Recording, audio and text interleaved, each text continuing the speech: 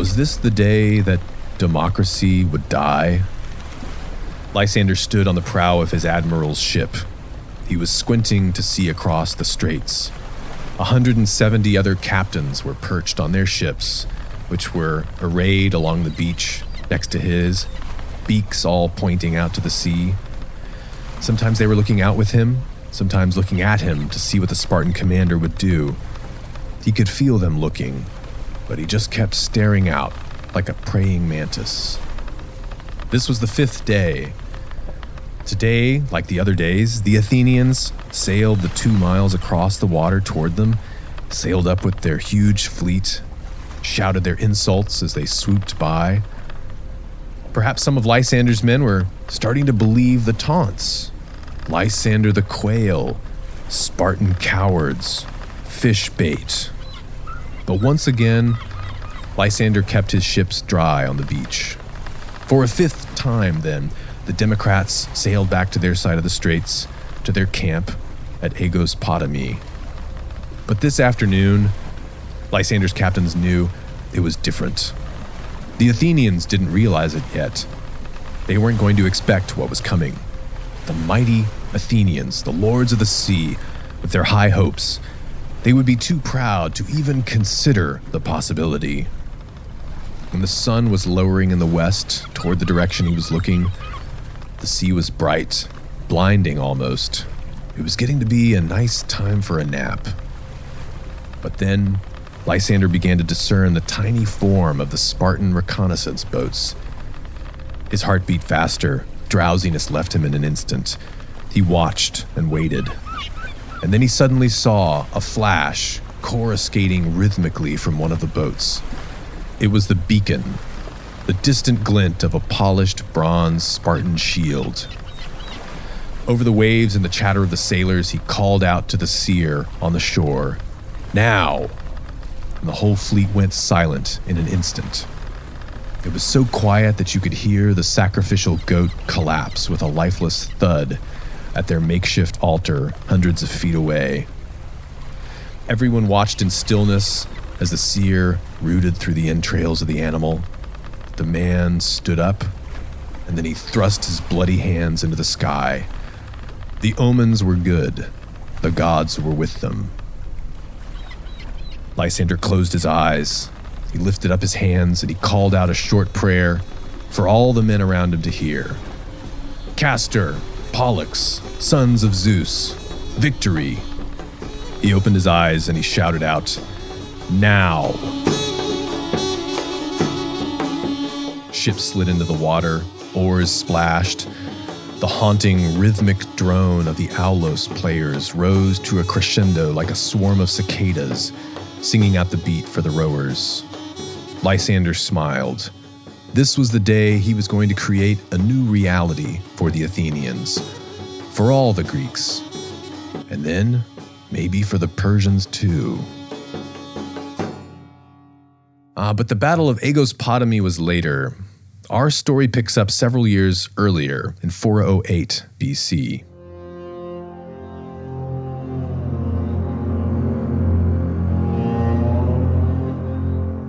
I'm Alex Petkus, and you are listening to The Cost of Glory, where it is our mission to retell the lives of the great Greek and Roman leaders.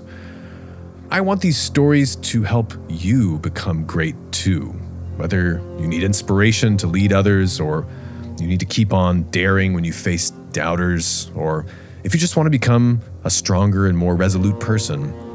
And I'm making this podcast because I believe that that's why the Greek philosopher Plutarch wrote his parallel lives back in the 1st and 2nd century AD in the Roman Empire around the days of Seneca and Epictetus and Marcus Aurelius. And Plutarch is my inspiration, and he wrote these biographies for people like you. This is part 1 of 3 of the life of Lysander of Sparta. Now, when you think of a Spartan today, what do you think of? Is it the 300 Spartan warriors holding off the Persian king and his great army at Thermopylae, sacrificing everything for the freedom of the Greeks? How many schools have you seen that have named their sports programs after the Spartans? There are Also, Spartan races, Spartan supplements, on and on. If you say the accommodations were Spartan, you mean it was the opposite of a luxury hotel. And you might call someone laconic when they speak few words, yet say much. Laconic comes from Laconia, the home territory of the Spartans. That's how they aimed to talk. And they still inspire us. Their name evokes a certain set of ideals, and they inspired the Romans too. And to the Greeks and the Persians who knew him, Lysander exemplified the qualities that made the Spartans both admired and feared. He was, of course, brave, tough, terse. He was indifferent to wealth. He obeyed his superiors, and he put his city's good fortune above his own personal interests, usually. But he was also clever, inscrutable, conniving, and even ruthless to his enemies. You know, many people find Lysander a difficult man to like. He's usually the bad guy in the great tragedy story that we tell from the perspective of the Athenian Empire. But it was just not Lysander's fate to be born in times of Greek unity, to be unambiguously championing the cause of freedom from foreign tyranny like King Leonidas at Thermopylae. Lysander's duty, instead, was to destroy the power of the city of Athens in that great internecine conflict we know today as the Peloponnesian War. The Spartans called it the Athenian War, and it was to this destructive end that Lysander directed his most famous and frightening efforts. And Lysander would not be the sworn enemy of the Persians, but instead their friend. Lysander, like his parallel Roman counterpart, Sulla, he was also a brilliant and revolutionary political thinker, a far-seeing man who brought about profound and disruptive change in his world. Both men, Lysander and Sulla, personally catalyzed the end of an old era and the beginning of a new one. And it's hard to imagine that they could have foreseen the consequences of their own actions, that anybody could have. Plutarch notes that Aristotle ranked Lysander among the likes of philosophers like Socrates and Plato in some respects. Aristotle famously asked, "Why is it that people who have become extraordinary in philosophy, politics, poetry, or the arts are quite clearly melancholic?" And he cited Lysander specifically as one of his examples of a melancholy man. And by melancholy here, Aristotle and Plutarch don't mean sad, really, but rather impulsive and unstable. What will we make of Lysander in our age? Well, let's hear his story first. And before we get to the story, a quick announcement. We have a guest narrator for this episode. It's Vincent B. Davis II. Vincent is a best-selling author of, among other works, a series of historical novels based around Rome in the time of Sertorius and Gaius Marius.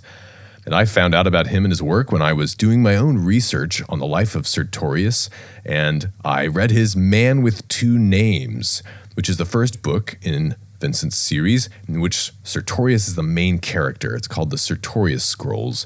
And I really enjoyed it, and it helped me get into the period imaginatively, thinking through all the relationships and all the characters, and I must say, impressively researched. It's great stuff. So he's a Rome guy, but he tells me that he particularly enjoyed our Life of Eumenes of Cardia on this podcast, and that is, of course, Sertorius's parallel Greek counterpart.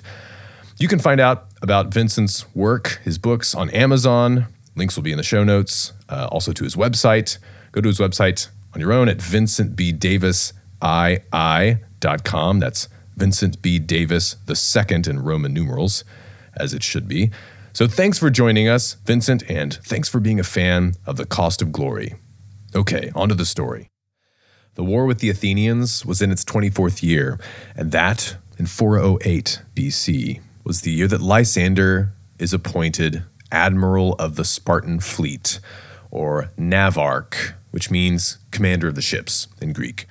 It's the first time most Greeks have ever heard of him. Now, Lysander's first major task as navarch is to make friends with a young man. Well, he was hardly more than a boy, really. He was 16 years old. But this boy could make a huge difference in the war. The kid's name was Cyrus, and he was the son of Darius, the king of Persia. Lysander sets out from the city of Ephesus to meet Cyrus. Ephesus is in Asia Minor, modern Turkey.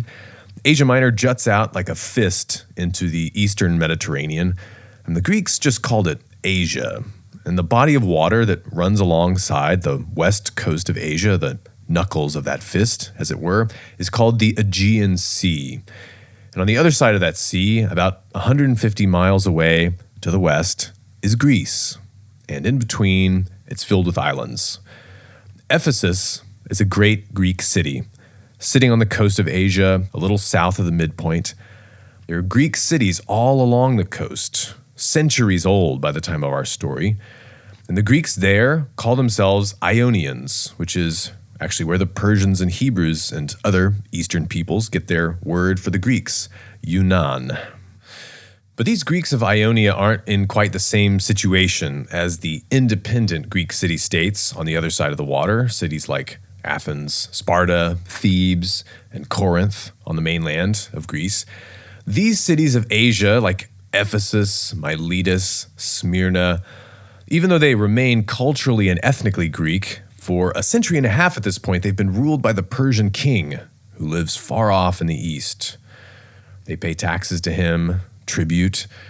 The great king now is very interested in this war among the Greeks, because the conflict between Athens and Sparta, the two most powerful Greek cities, has dragged almost the entire Greek world into the conflict. Hundreds of independent city-states on land and on the islands have been forced to pick sides, to ally with one or the other. It's not a war between cities, really, but a war between large coalitions led by Athens and Sparta. Cities who have tried to remain neutral get pressured. Some get the stick, like the poor island of Melos, after the Melians debated with the Athenians trying to stay neutral. It ended horribly. Some got the carrot, though. The Athenians have promised now to liberate cities like Ephesus, Miletus, and Smyrna from the tyranny, as they say, of the Persians and their taxes, if they will join Athens' cause. And this is a promise that they're not necessarily able to keep long term, but tax revenues are nonetheless getting seriously disrupted, and that's why the king of Persia has gotten irritated. And so an amazing thing has happened recently, 4 years before Lysander's story begins. With the king's authorization, the local Persian governor reached out to the Spartans. The Persians and the Spartans share a common enemy, Athens. If Sparta would help the Persians recover their control over the rich Greek cities of the west coast of Asia, King Darius would in return provide the Spartans with enough funding to build a naval fleet that could challenge Athenian maritime supremacy. He would help them break the stalemate after so many years. And in a controversial move, the Spartans accepted. To understand the significance of this, you have to understand a little bit of the backstory. When the Spartans took the Persian gold, many of the Greeks thought, "Oh, how the mighty have fallen." The noble warriors that had once fought off the king's hordes at Thermopylae are now selling their loyalty to him and trading the freedom of their fellow Greeks for Persian gold. And that was the story that the Athenians were spreading around the Aegean Sea.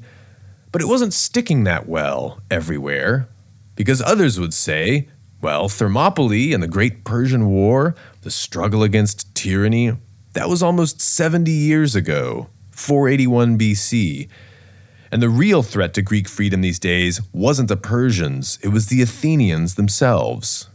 Because, well, during that great and noble Persian War, Athens and Sparta led a coalition that united various Greek city-states to drive out the barbarians.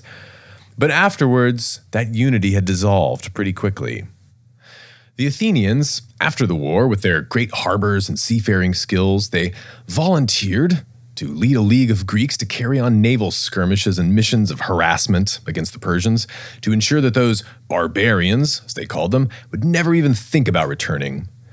But over time, in those heady days, the Athenians turned their position in the alliance from first among equals into lords of subjects. And then with a combination of trickery and strong-arming tactics, they took the league's common funds, money supposedly to pay for the ongoing military operations, and they made it into their personal treasure trove. How else could they fund the Parthenon and the many other temples and monuments on the Acropolis and throughout the city?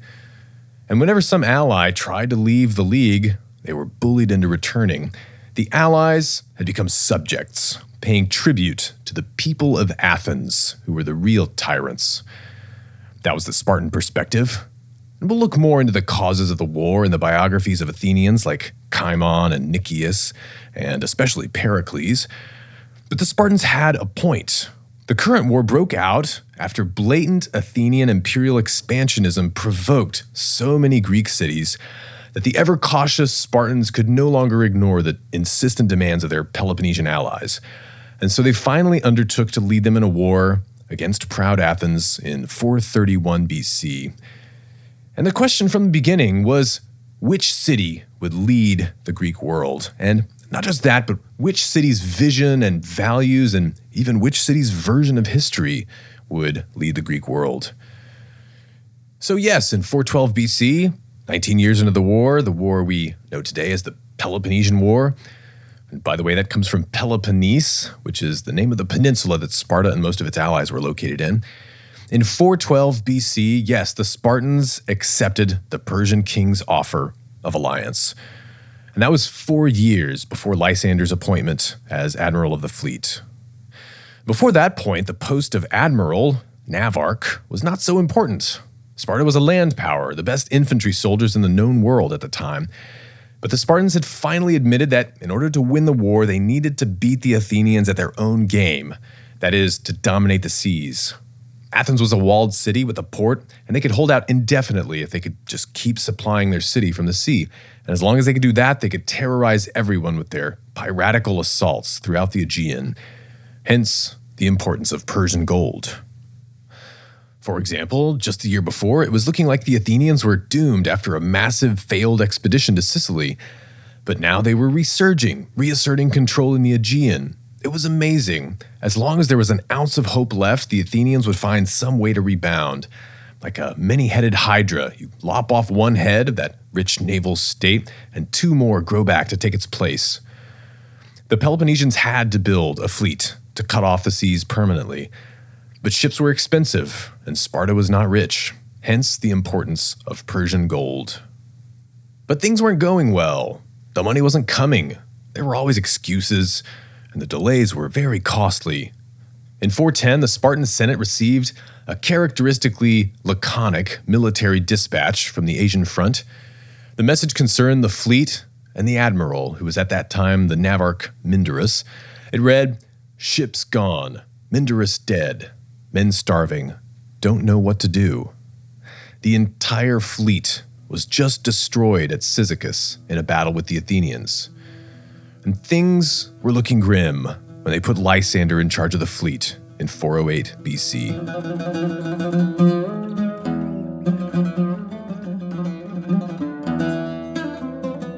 Now, Lysander has been in this war for a while, and he has identified the problem. The Persians' stinginess over the past 4 years has very much to do with the local Persian governor, Tissaphernes.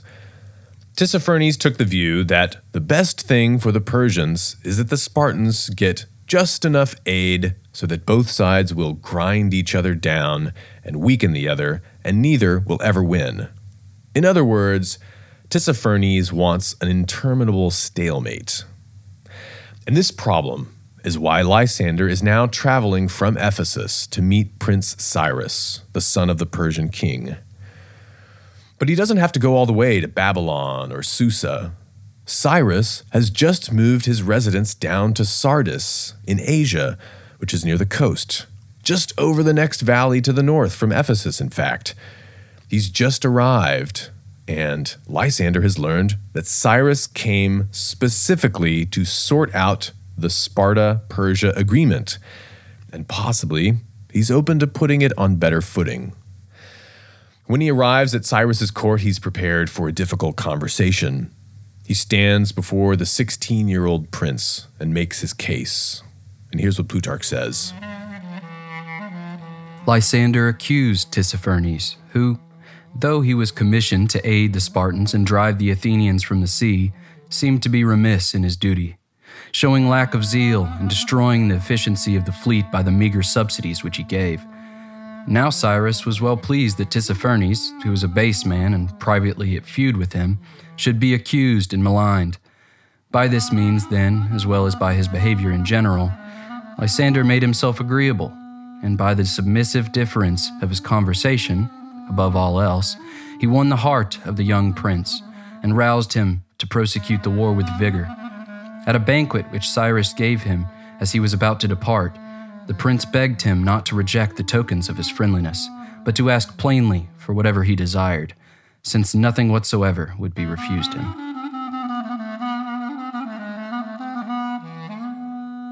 Nothing whatsoever would be refused him. Well, Lysander at this point goes, "Well, since you insist, my lord," and he takes the opportunity to negotiate a 33% daily wage increase for his sailors, from 3 obols to 4 obols a day. And this was important because a lot of the sailors in the war at this time are basically mercenaries. Athenian sailors would be lucky to get 3 obols, which isn't all that much, mind you, but 4 a day. At that rate, Lysander can drain off oarsmen from the Athenians. And Cyrus gladly agrees. He supplies Lysander with 500 talents of money, which is the monetary equivalent of about 3 tons worth of silver.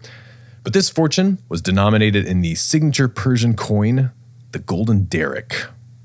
Now, Lysander really put on the charm there, but Cyrus seemed like he was already very eager to help the Spartans.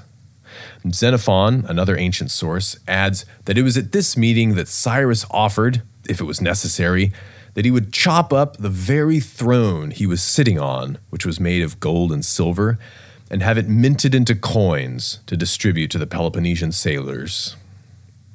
Cyrus clearly wanted to be friends with the Spartans. Lysander could sense the young man's ambition. Perhaps he sensed, even then, that this kid had something he needed. Cyrus wasn't giving any hints to his ulterior motives then, but he had big plans for the throne of Persia. But we'll get to that later. For now, Lysander took special care to make sure that they became long-term friends. Was it so far-fetched to imagine that a Spartan commander could be even a sort of mentor to a Persian prince? Well, this wasn't Lysander's first time charming an ambitious young man of higher social rank. He could think back to his experiences growing up in Sparta. Now, Lysander was born into one of the respectable families at Sparta. They had connections to one of the Spartan royal houses. But when he was growing up, maybe his family had fallen on hard times. It's not really clear. But they couldn't afford to put him through the Spartan state military education system, the famous Agogé. They had to find a patron to pay his tuition and sponsor him. And so they found a family friend, someone wealthy and well-connected, who saw potential in young Lysander. Now, when a boy had to have a sponsor to send him through the Agogé, either because he wasn't wealthy enough or because he wasn't born into the right family, the Spartans called him a mothox. And Lysander was one of these, a mothox. But he got over the stigma by working hard at his training, proving himself to be tougher and smarter and, well, more Spartan than most of the other boys. And Lysander was tough. You had to be to make it through their grueling training. We'll have to go into more detail in another episode. But Lysander was no brute soldier. When he needed to be, he could be extremely charismatic. And in their years of the Agogé, he used his charm to win his way into the heart of a very ambitious younger man from the Spartan royal family, a man named Agesilaus, became his mentor and confidant. But I'm getting ahead of myself a little bit. That's for later in the story. So, Lysander returns to Ephesus with his good news, and with Cyrus's money. He's already made Ephesus his base of operations, and now he's made it the city that all commerce comes through, the city that wins the military supply contracts.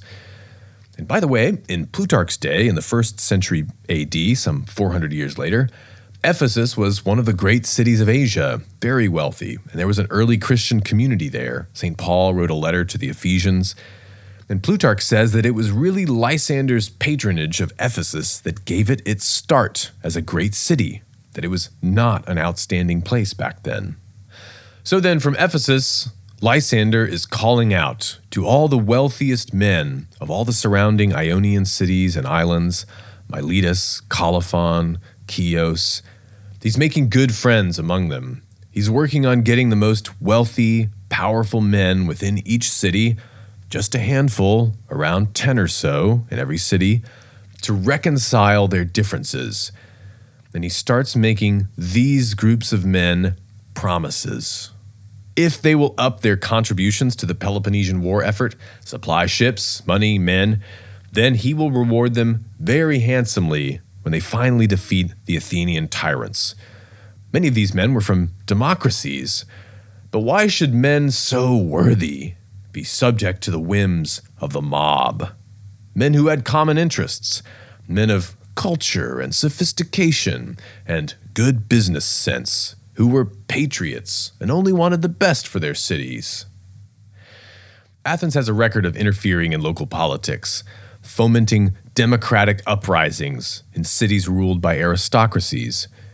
And the Spartans, who have an aristocratic government, a tight military oligarchy, well, they preferred to see that their allied states were governed by men that they could count on, which meant men committing to suppressing the base instincts of a city mob.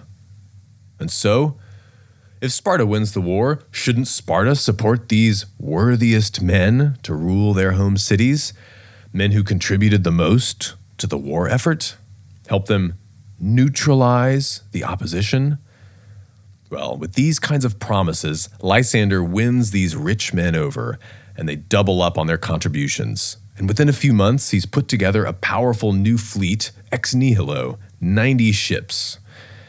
And so they've got a fleet and funding for sailors from the Persian gold. And it all comes just in time, because the Athenians were resurging these days. They have the most dangerous man in the Aegean back fighting on their side. He's the commander responsible for annihilating Mindarus and the Spartan fleet at Cyzicus. His name is Alcibiades.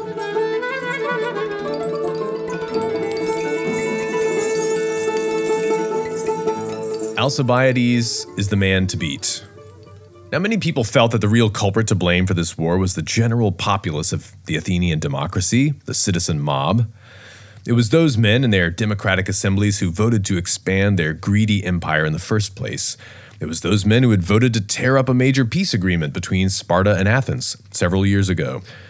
But the masses were helpless in war and diplomacy without effective men to lead them where they wanted to go. And Alcibiades was their best commander and diplomat, by far. A paradoxical man, the noblest aristocrat and the most cunning demagogue at the same time. He was responsible for leading the charge to reopen the war with Sparta after that failed peace treaty. And Lysander could personally recall very well how a few years earlier, after Alcibiades had gotten them back in the war, his jealous enemies at home in Athens prosecuted him and got him exiled. Because after that happened, Alcibiades changed sides, and he actually came to Sparta and started advising them on how to defeat the Athenians. Alcibiades charmed the Spartans. He put on their manners and wore simple clothes, started acting deferently. He charmed them so much he even had an affair with the wife of one of the Spartan kings. But the Spartans eventually lost their patience with Alcibiades, and they chased him out. But by the time Lysander was made navarch, Alcibiades had talked himself back into a command post on the Athenian side. Once again, he was promising them victory. So these are the two rival commanders now. Lysander knows Alcibiades quite well. He knows the kind of talent he's up against. He knows a battle is imminent somewhere. Alcibiades is desperate to score some points for the Athenians. He needs to prove he's still useful to them. And his fleet is hemorrhaging oarsmen now. Again, many of them are just mercenaries, and they're coming to Lysander for higher pay. So Lysander has got his ships beached in the port of Ephesus. And soon, as expected, Alcibiades comes sailing up with his war fleet, 80 ships to Lysander's 90. Lysander knows how much Alcibiades needs this battle, but he also knows how experienced the Athenian navy is. Even if he's got the edge in numbers now, battle would be a big risk. And so, when Alcibiades sweeps into the port of Ephesus with his war fleet, Lysander keeps his ships on the beach. Alcibiades taunts, terrorizes, shoots a few arrows. The people of Ephesus watch on the ramparts. Lysander stays put. This goes on for a while, and by the way, it's a foretaste of Lysander's big event. But now, after a few weeks of no action, Lysander gets word from some deserters that Alcibiades has taken a detachment of his best ships and sailed up north on some raiding mission. He left the bulk of the Athenian fleet stationed at a nearby city called Notion. That's a little ways up the coast from Ephesus to the northwest. Alcibiades left his personal helmsman in charge, a man named Antiochus, the guy who actually steered his captain's ship. But Antiochus has strict orders not to attack Lysander's ships. But soon, Lysander sees 10 ships sailing into the port of Ephesus, again trying to taunt them. This Antiochus disobeyed. He thinks he knows better than his commander. Typical Athenian, no discipline. It looks like Antiochus wants to bait the Spartans to send out a small detachment of their own and then lure them away and destroy them with the full Athenian fleet. How clever. Well, Lysander judges that this is the moment to accomplish something worthy of Sparta. He launches all his triremes.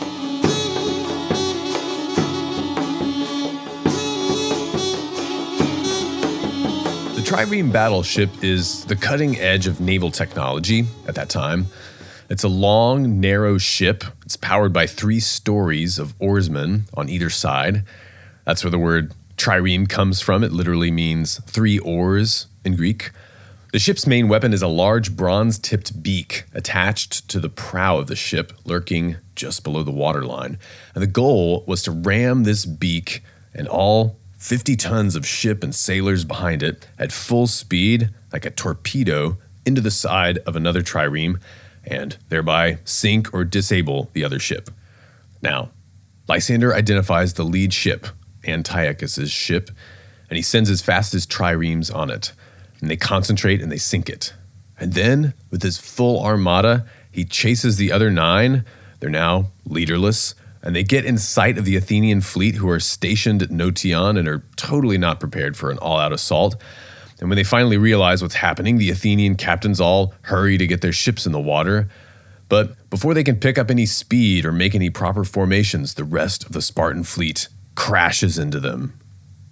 And by the end of the day, the Athenian fleet has taken a huge hit. They've lost 22 vessels, and the Spartans none.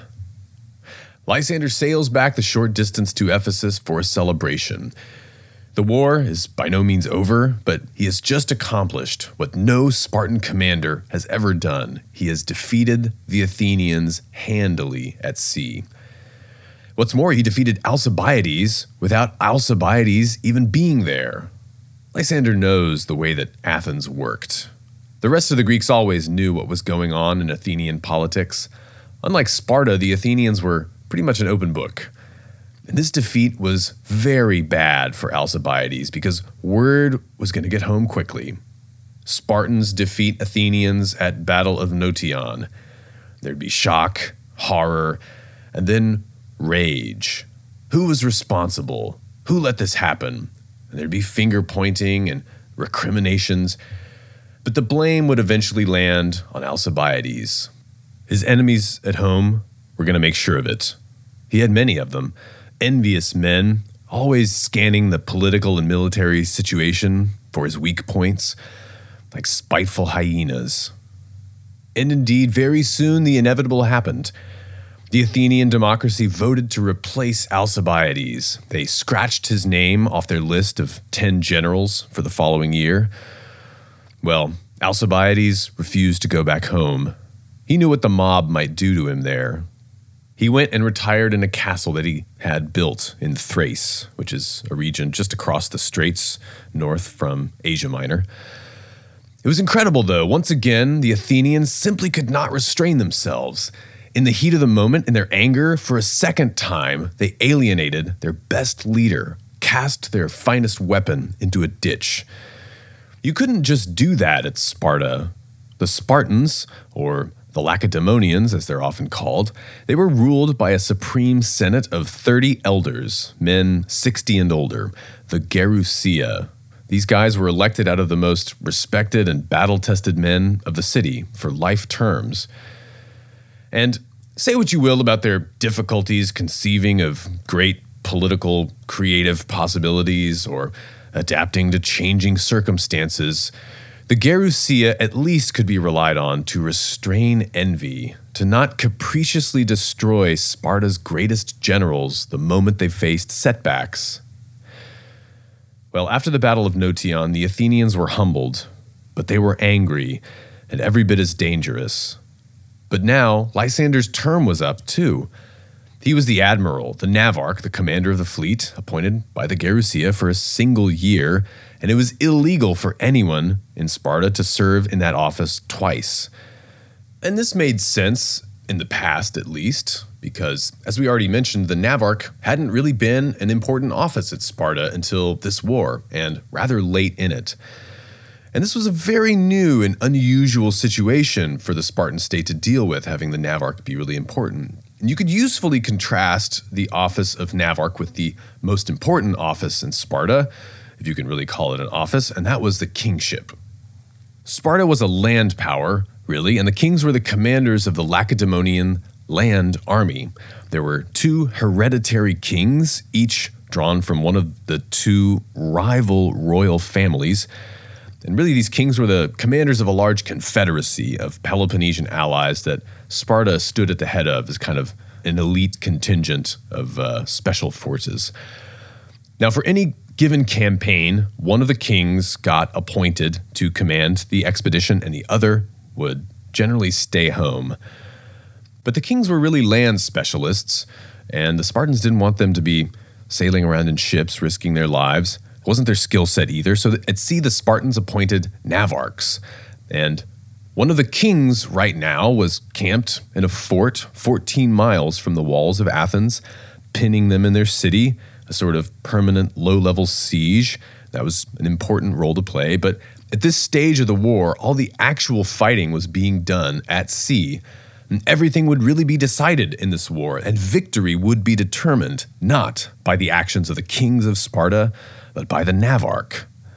Shouldn't they put their best man in that office? But, all the same, Lysander's term was up. And so, the Gerousia sends out Lysander's replacement. His name is Kallikratidas, a man as stubborn as Lysander was sly.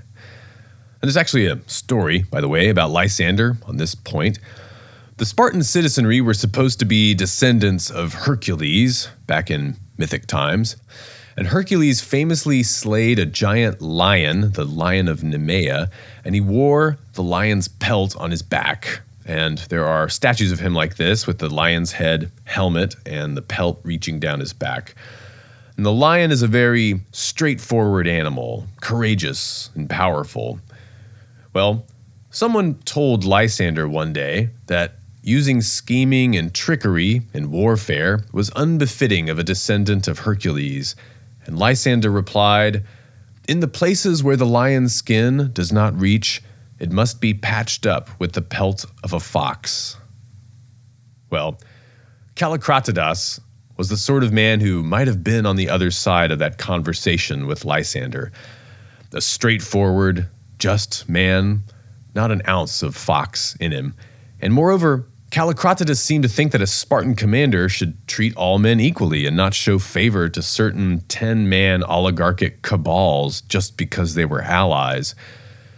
And this was quite a change from Lysander, who by then was already starting to get notorious for favoring his personal friends at almost any cost. And Kallikratidas, once he's made navarch, he soon finds that the rich leading men of the cities are always coming up with their war support late and half-heartedly, and they're giving him various excuses. And moreover, Kallikratidas had already hinted that he thought this whole taking money from some barbarian king thing was degrading to the majesty of Sparta. But now he has little choice. Kallikratidas goes up to Sardis to see Prince Cyrus to ask for more money. But when he gets there, he's told Cyrus is busy. Busy? Yes, he's drinking with his friends. Come back later. And Kallikratidas says, I'll wait. And he waits at Sardis 2 whole days, listening to various excuses, before he realizes that Cyrus has no intention of seeing him. None of the Spartan allies anywhere want to talk to any Spartan except Lysander. Kallikratidas leaves dejected and returns to his camp, and he curses the evil fortune that's made Greeks wage war on each other rather than their natural enemies, the Persians. They should be toppling the power of the Persian king and not begging his son for money. He swears that when he gets back to Sparta after his term as navarch, he's going to do everything in his power to broker a peace agreement between the warring states. But the gods were not going to hold Kallikratidas to that oath. He managed to scrape together some funds from his reluctant allies, and a few months later he's inflicted some substantial reverses on the Athenians. He's trapped some of their ships, but this provokes them in their desperation to man a huge fleet, including many slaves that they lured into the navy with the promise of freedom. And the Athenians confront the Spartan alliance in a great battle off the northwest coast of Asia Minor, near the island of Lesbos. And the battle came to take its name from a small group of islands nearby called Arginusae. And as Kallikratidas lined up his fleet in attack formation, his helmsman is said to have approached him and said, "Sir, the ships of the Athenians outnumber our own.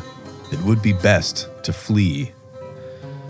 And Kallikratidas responded, "To flee, my friend, would be the worst for Sparta, for it is shameful. It would be best to win or to die."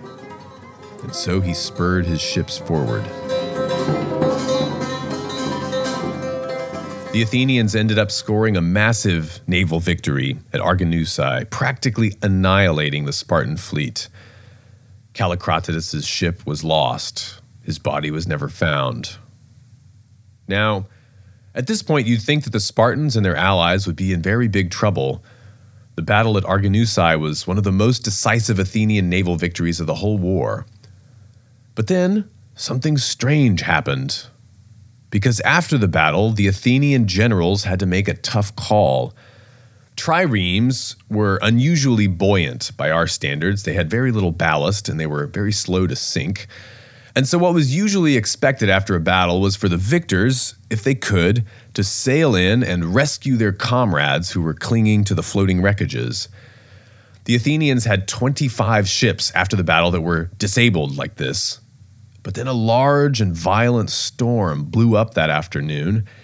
You have to imagine heavy winds and large waves and driving rain. And, well, the generals decided that it was just too dangerous, or maybe even impossible, to rescue their men. And so most of those crews drowned. Word gets back to Athens about the victory and the tragedy at the same time. And the citizens have a lot of time to imagine their brothers and cousins and fathers and friends, their countrymen, waiting for their comrades to rescue them as the sky darkened, slowly losing hope and succumbing to the exhaustion from trying to stay afloat.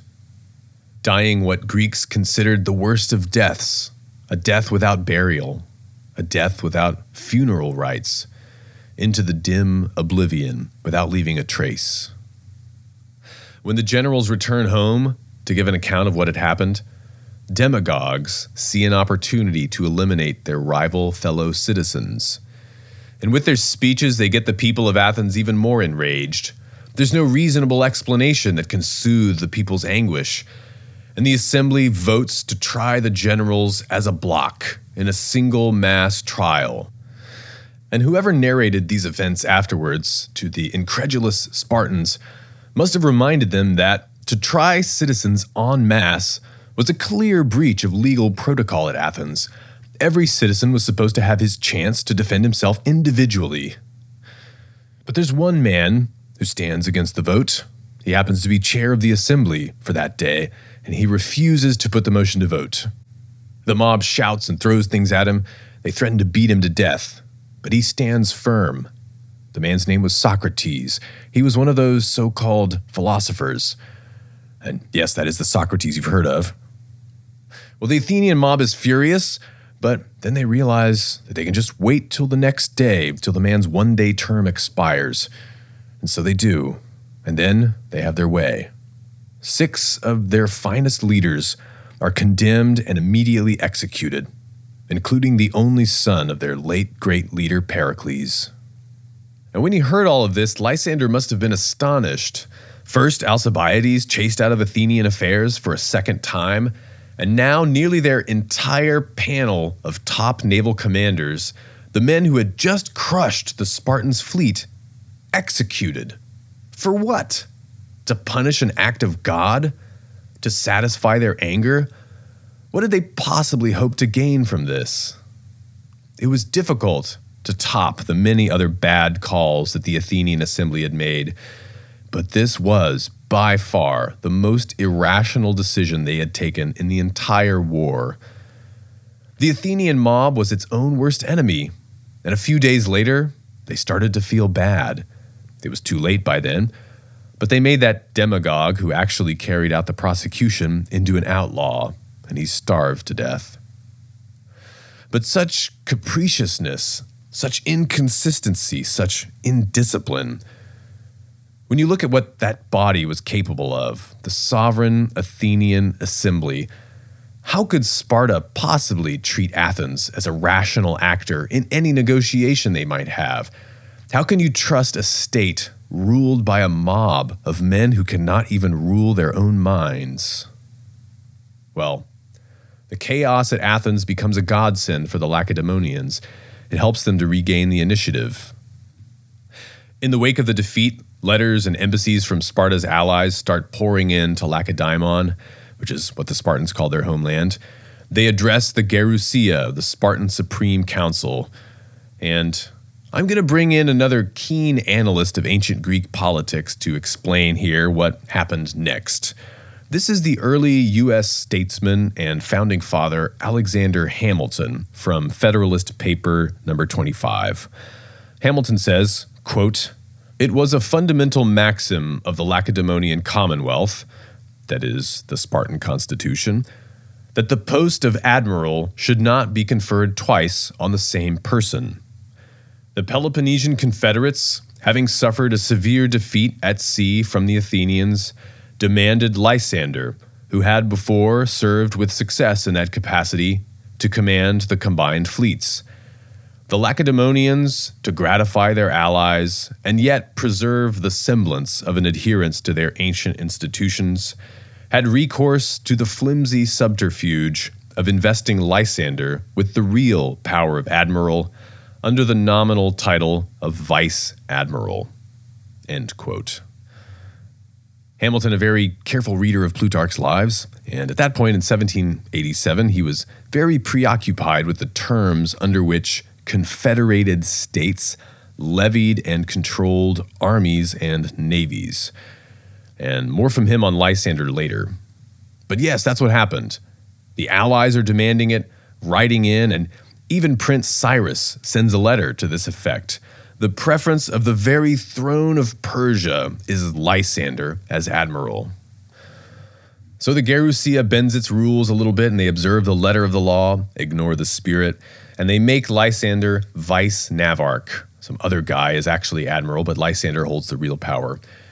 And many observers suspected that Lysander was not at all surprised by this development, and that he had helped coordinate the support of his friends. But now at this point, Lysander has a clear vision of what has to be done. Athens is effectively enduring a long siege. They can't farm their land very effectively with the Spartan troops roaming in their countryside, making forays out of their stronghold, so most of the Athenians are holed up in the walls of the city, and the sea is their only hope. And as long as they have this hope, the Athenian mob will never stop terrorizing the other Greeks with their reckless imperialist policies. They'll never stop toppling sound governments and installing their democracies. In other words, their own mob-pandering cronies. They'll never let anyone rest. But Lysander sees the key to taming the mob is through their bellies. And there was a weak point in the food supply. The Athenians bring in the majority of the city's calories from the rich grain fields of a region that they know as the land of the Scythians on the shores of the Black Sea, in particular a region we know as the Crimea and the southern parts of the Ukraine. And in order to get grain from the Black Sea into the Aegean, Athenian shippers have to cross a narrow strait, some 30 miles long, and at its narrowest point, the strait is less than a mile wide. It was called the Hellespont, the modern Dardanelles. And it was there that Lysander aimed to crush the hope of the Athenians, to choke off their grain supplies, and bring the city to its knees once and for all. The rich Athenians will always find a way to eat, but the helpless poor will starve, and they'll vote with their guts and sue for peace. And so Lysander returns to Ephesus, and he sends word all around to his friends in the various cities and islands, Lysander's back, and he needs you. And then he goes up to visit his most important ally, Prince Cyrus, who is still serving as governor of these lands in Asia, or satrap, as the Persians called their governors. And the two greet each other warmly. Lysander and Cyrus walk and talk, and Cyrus takes his Spartan friend through the gorgeous private royal garden, the Paradisos, or paradise, and that's where we get our word paradise. And as Lysander later recounted to the Athenian Xenophon, in the Paradisos, and by the way, it was such a rare honor for a Greek or anyone to be admitted to a Persian royal garden, Cyrus tells Lysander how many of these lush and exotic plants Cyrus selected himself and personally laid them in the ground with his own hands. And Lysander is amazed, and he pronounces the prince truly most blessed among men. But then they turn to business, and Cyrus notifies Lysander that he will be leaving. He is going to entrust all the tax revenues of the rich Persian province of Asia to Lysander to underwrite the war effort. He's going to leave all surplus military forces in Lysander's personal command. He's making Lysander effectively a vice satrap of the province. Where's he going? His father, the king, Darius, is growing ill back in Persia. It looks like this might be the end. Cyrus needs to be there. His brother will be there as well. There might be business to settle. Well, so be it. But as a result of this, Lysander at this moment had more power at his personal disposal than any Spartan commander had ever had, really more than any Greek had ever had. And maybe it was at this point that Lysander started to think those greater thoughts about himself that he later became famous for, the kind of thoughts a Spartan wasn't supposed to think.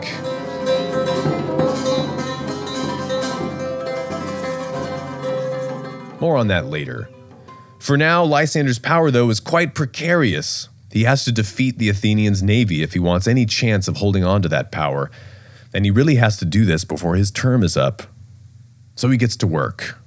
He sails around the Aegean, capturing recalcitrant cities, requisitioning ships, building up a force to match Athens' fleet of 180 warships. And within a few months, he's ready. He's got 170 triremes of his own, which is very impressive in such a short period of time. But he has one more stop to make. Lysander sails his entire armada all the way to Athens, right in front of the eyes of the entire population, who are mostly cringing behind their walls. And he disembarks nearby and he marches inland toward the Spartan fort. It was at a place called Decaleia. That's the stronghold from which the Spartans are terrorizing the Athenian countryside. And the Spartan commander there, King Agis himself, comes down to the plain, and they meet for a parley. Nobody knows for sure what they discussed, and maybe it's not all that important. What was certainly important for Lysander was that King Agis and all the Spartan warrior nobles who were manning the fort, all those men who grew up with him, who went through the agoge with him, men who took their turn beating him when he stepped out of line, younger men that he had whipped too. Anyone in there who doubted that this Mothox would ever become a leader, he wanted them all to see that Lysander met a Spartan king in the field as a peer, maybe even more than a peer, because the forces that he had at his command dwarfed the fort garrison that King Agis was commanding. And he wanted the Athenians to see this too. And he needs the Athenians to watch Peloponnesian ships sail around their seas, glide past their sacred harbors arrogantly, as if they owned the place. He wants them to be afraid and to get angry. He needs them angry. He needs them to commit fully to what's coming. And then when he hears that the Athenian fleet is approaching, he knows it's time, and he leaves and heads for the Hellespont Straits. Lysander sails to Lampsacus, that's one of the Athenian allied cities that overlooks the straits on the Asian side, and he captures it easily. He makes its harbor his base. He can now threaten all shipping traffic coming in and out of the Black Sea. Lysander wants to force an engagement. And sure enough, the Athenians soon arrive with their full 180-ship fleet. They beached their ships on a strand on the European side that was surrounded by miles of open country. The spot was called Agospotami. In Greek, that means rivers of the goat. It was directly opposite Lysander's base. And it just so happened that the private castle where Alcibiades was now residing was very near to Agospotami. Alcibiades, once the greatest Athenian of his day, now in exile, victim of the envy of his enemies, he sees an opportunity. He rides down to the Athenian fleet. Alcibiades asks to speak with the generals. The Athenians are being commanded by a panel of 5 generals. Each one enjoys the supreme command for 1 day at a time, and they rotate. Alcibiades tries to warn them. Can't you see? Lysander is stationed in a proper city harbor, the harbor of Lampsacus. His men can rest and resupply practically at their own base. You, however, are camped several miles from the nearest city, Sestos. Each day, your men have to walk several miles to Sestos to resupply. And there's no breakwater. The ships are exposed, and it's a rough ground to camp on. Why not move yourselves down the coast to Sestos? Alcibiades even offers that, well, he happens to have personally recruited thousands of Thracian cavalry and many soldiers and archers too, and if the Athenians will give him a share in the command, he will cross his men over to Asia and either force Lysander out of his secure base or engage him in a land battle. Now, what would you have done if you were an Athenian naval commander there? Well, the commanders, in their hearts, they know that if Alcibiades' ploy works, he's going to get all the credit. And if it fails, they'll get all the blame in front of another angry Athenian mob. And so the generals decide to send him away with a rude gesture. Athens has had enough of Alcibiades, don't you think? They don't need his advice. So that day Alcibiades departed from the company of his Athenian countrymen for the last time, suspecting some treachery was afoot, as Plutarch adds. And so the Athenians sail out from their base in the morning. They sail the 2 miles across the straits, pass in front of Lysander's boats, inviting him to fight, shouting their taunts, shooting their arrows. They make many passes, but Lysander won't engage. They return to their beach in the afternoon, park ships, and scatter their forces to the countryside to find supplies. The next day they sail out, sail across, pass in front of Lysander's boats, inviting him to fight, shouting their taunts, shooting their arrows. They make many passes. No response. A third day they sail out, sail across, pass in front of Lysander's boats, invite him to fight, shout their taunts, shoot their arrows. Nothing. And they do the whole routine once again, a fourth day. But now each day, as the Athenians sail back, Lysander has been sending a couple of spy boats to go across and watch what they're doing and report back. And they see the Athenians are getting sloppier and sloppier, sending their men further out into the countryside. They're coming back later with less discipline. They're starting to get convinced, it seems, that the Spartans are never going to fight. Maybe they don't want to. And they're running low on supplies. Some of the men are going hungry. On the 5th day, Lysander hears that the commanding officer of the Athenians is a man named Philocles. Philocles is a demagogue, a blustering man. He was the one who personally chased Alcibiades away a few days earlier. Not too long earlier in the war, Philocles had persuaded the Athenian assembly to vote that every captured sailor from the Peloponnesian side should have his right hand cut off so that he could never pull an oar again. And Philocles also recently commanded that the entire crews of 2 captured Peloponnesian ships be thrown overboard on the high seas. This time, when Philocles and the Athenians sail across to do their customary taunts, Lysander knows it's going to be different.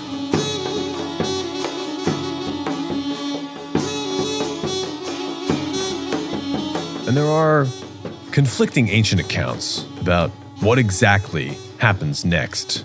But here's how it seems to have gone.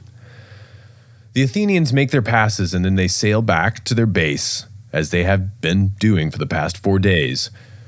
The Spartan spy ships go back to tail them, and they make sure that all disembark as usual.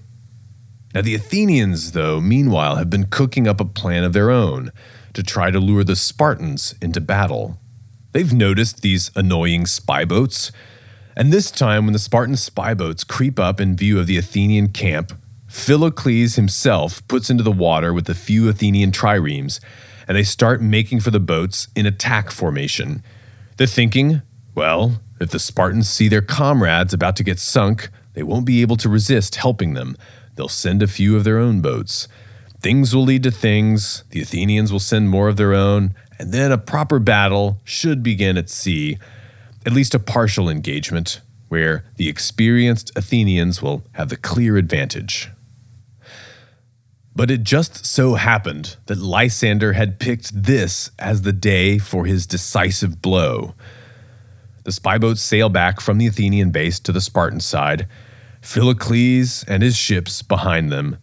But once they are in view of the Spartan camp, they raise the signal to the fleet with the glint of a hoplite shield reflecting the light of the sun.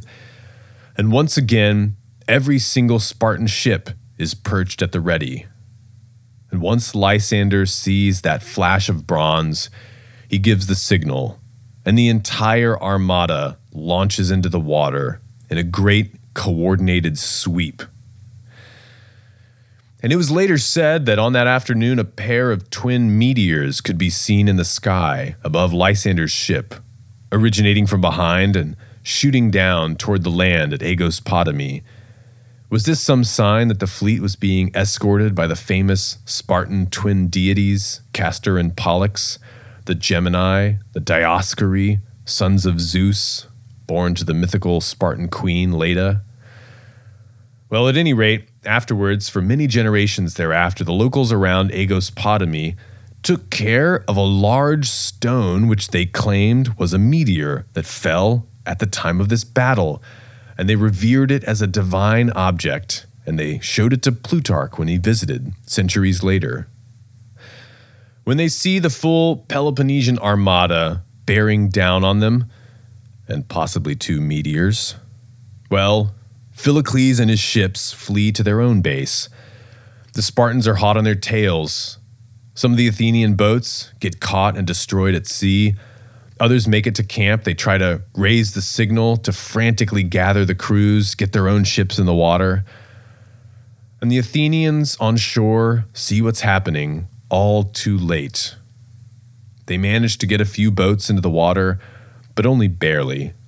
They're not ready for this. Many of the crews are in the surrounding hills already. Some rush back to help. Some of them just run away when they see the horror of what's happening. By that point, they already know how this is going to end. Lysander brings with him a large contingent of Marines, hoplite warriors led by a Spartan general. And when they reach the Athenian base, they jump out and launch a vicious amphibious assault. Armored infantry spearmen versus desperate oarmen with whatever daggers or clubs they could find to hand. Some of the Athenian ships get into the water with half-strength crews, others with 1/3 strength. Many of the ships are still empty when the Spartans land. The Spartans fasten grappling hooks on them and tow them out to sea, so they're useless now. And Lysander overwhelms the Athenian base in a matter of minutes. And so, in 405 BC, 27 years into the greatest, bloodiest war that the Greeks had ever fought, or ever even heard of being fought among men, on this day at Agesilaus, the hopes of the Athenian democracy ran out. By the end of the day, out of the entire Athenian fleet at all seas and all ports, and they are all assembled there for the Battle of the Hellespont Straits, only 10 escaped destruction at Agesilaus and sailed away with their crews. The rest of the Athenians and their allies were either dead, surrendered, or vanished into the countryside.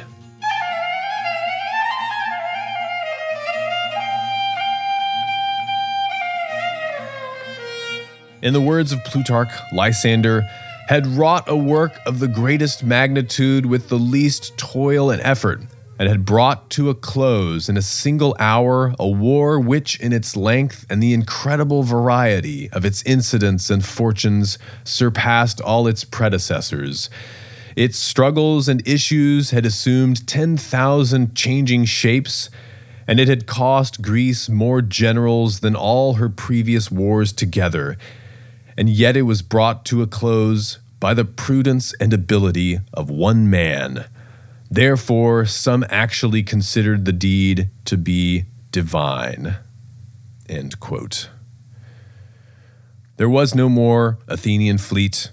There would be no more Black Sea grain ships coming to save them from the siege.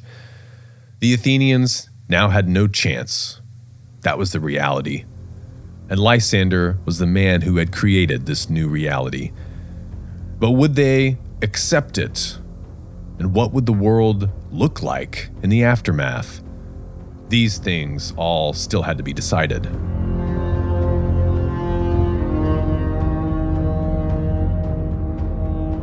There you have part one of Lysander. And when the dust settled here, Lysander was suddenly, conspicuously, the most powerful man in Greece.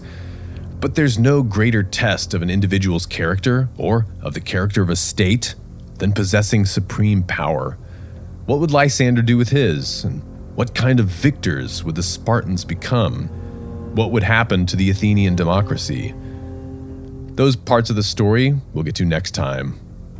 If you enjoyed this, I would really appreciate if you'd go and leave us a positive review on Apple Podcasts. It's a huge help. I also put together a weekly philosophical newsletter where I bring to you the most entertaining and useful short stories, principles, and anecdotes that I find in my research. Join us as we build the new ancient future. Sign up at ancientlifecoach.com. Thanks for listening to The Cost of Glory. Stay strong, stay ancient. Until next time.